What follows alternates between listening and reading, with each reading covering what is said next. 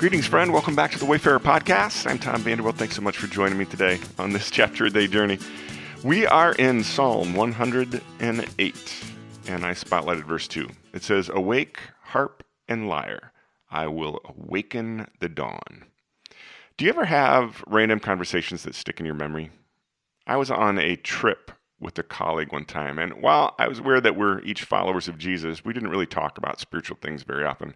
My colleague comes from a very conservative, almost fundamentalist viewpoint on things, and he surprised me by wanting to ask my opinion about the weekly worship among the institutional church where he was a member.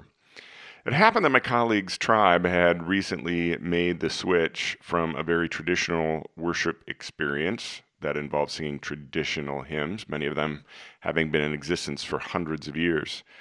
The church was migrating to using songs of the present day genre, and he was clearly struggling with this.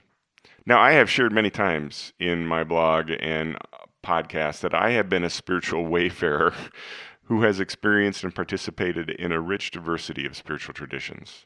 I have been in the emotionally rockin' Pentecostal tradition, the corporate silence of the Quaker Meeting House, the high church liturgy of the Roman Catholic Church, the call and response of the Black Church, the intellectual approach of mainline institutions, the simplicity and sincerity of rural worship in a developing country, and the down-home family environment of a house church.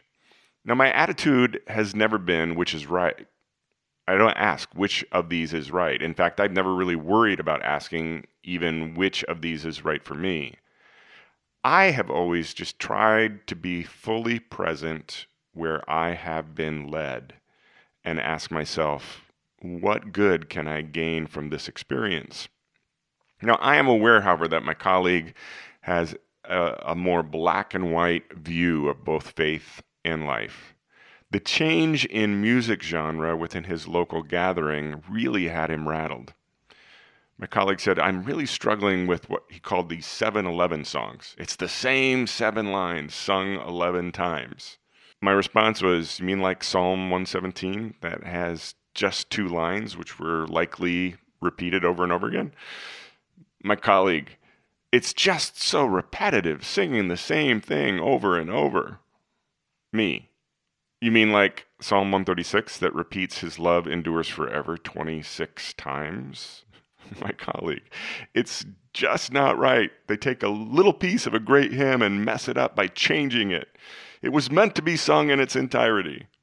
Now, at this point, I could have pointed my colleague to today's chapter, Psalm 108, because the entire psalm, the entire song, is simply a cut and paste mashup of both Psalm 57, verses 7 through 11, and Psalm 60, verses 5 through 12.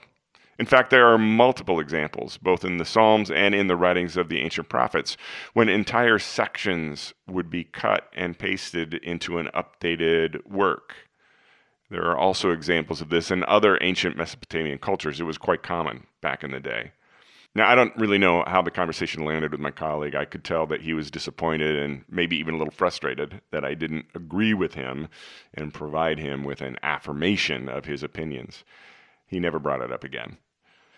In my life, I have found change to be really difficult for people in almost any circle of life. But when you mix in both change and religious tradition, it can take on this added layer of emotion. Suddenly, the change gets escalated to a level of religious orthodoxy. Sides get taken.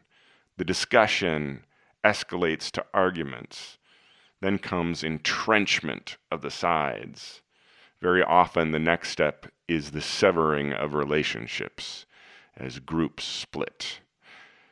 And along my spiritual journey, I have always assumed that change is a natural part of creation. Most things in life cycle in one way or another. What goes around comes around. Styles come back around and get freshened up. Religious traditions and practices that were once abandoned as old and outdated suddenly come back in vogue to bless a new generation of Jesus followers. So it is that I watch the changes that constantly happen around me on multiple levels. Changes in family situations, changes in community, changes in politics, changes in music, changes in worship. There's change everywhere. And I try to keep my emotional reactions in check. Instead of digging in my heels and demanding that my love of the perfectly acceptable way of doing things is understood, I instead try to divert my energy to asking, okay, well, what good might be gained from this change? In the quiet this morning, I find myself reminded of a mantra that I was introduced to by my friend, and it made its way around the internet a while back. I'm not sure of the source. I once used this in a message, but I don't think I've ever referenced it in one of my chapter a day posts. It's always stuck with me, and it came to mind again this morning. Healthy things grow. Growing things change. Change challenges me.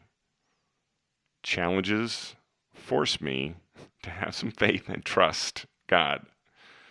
That trust leads to being obedient. Obedience makes me healthy. Healthy things grow. Wherever you find yourself on life's road this morning, my friend, I hope you're growing. Have a great day. We'll see you back here tomorrow.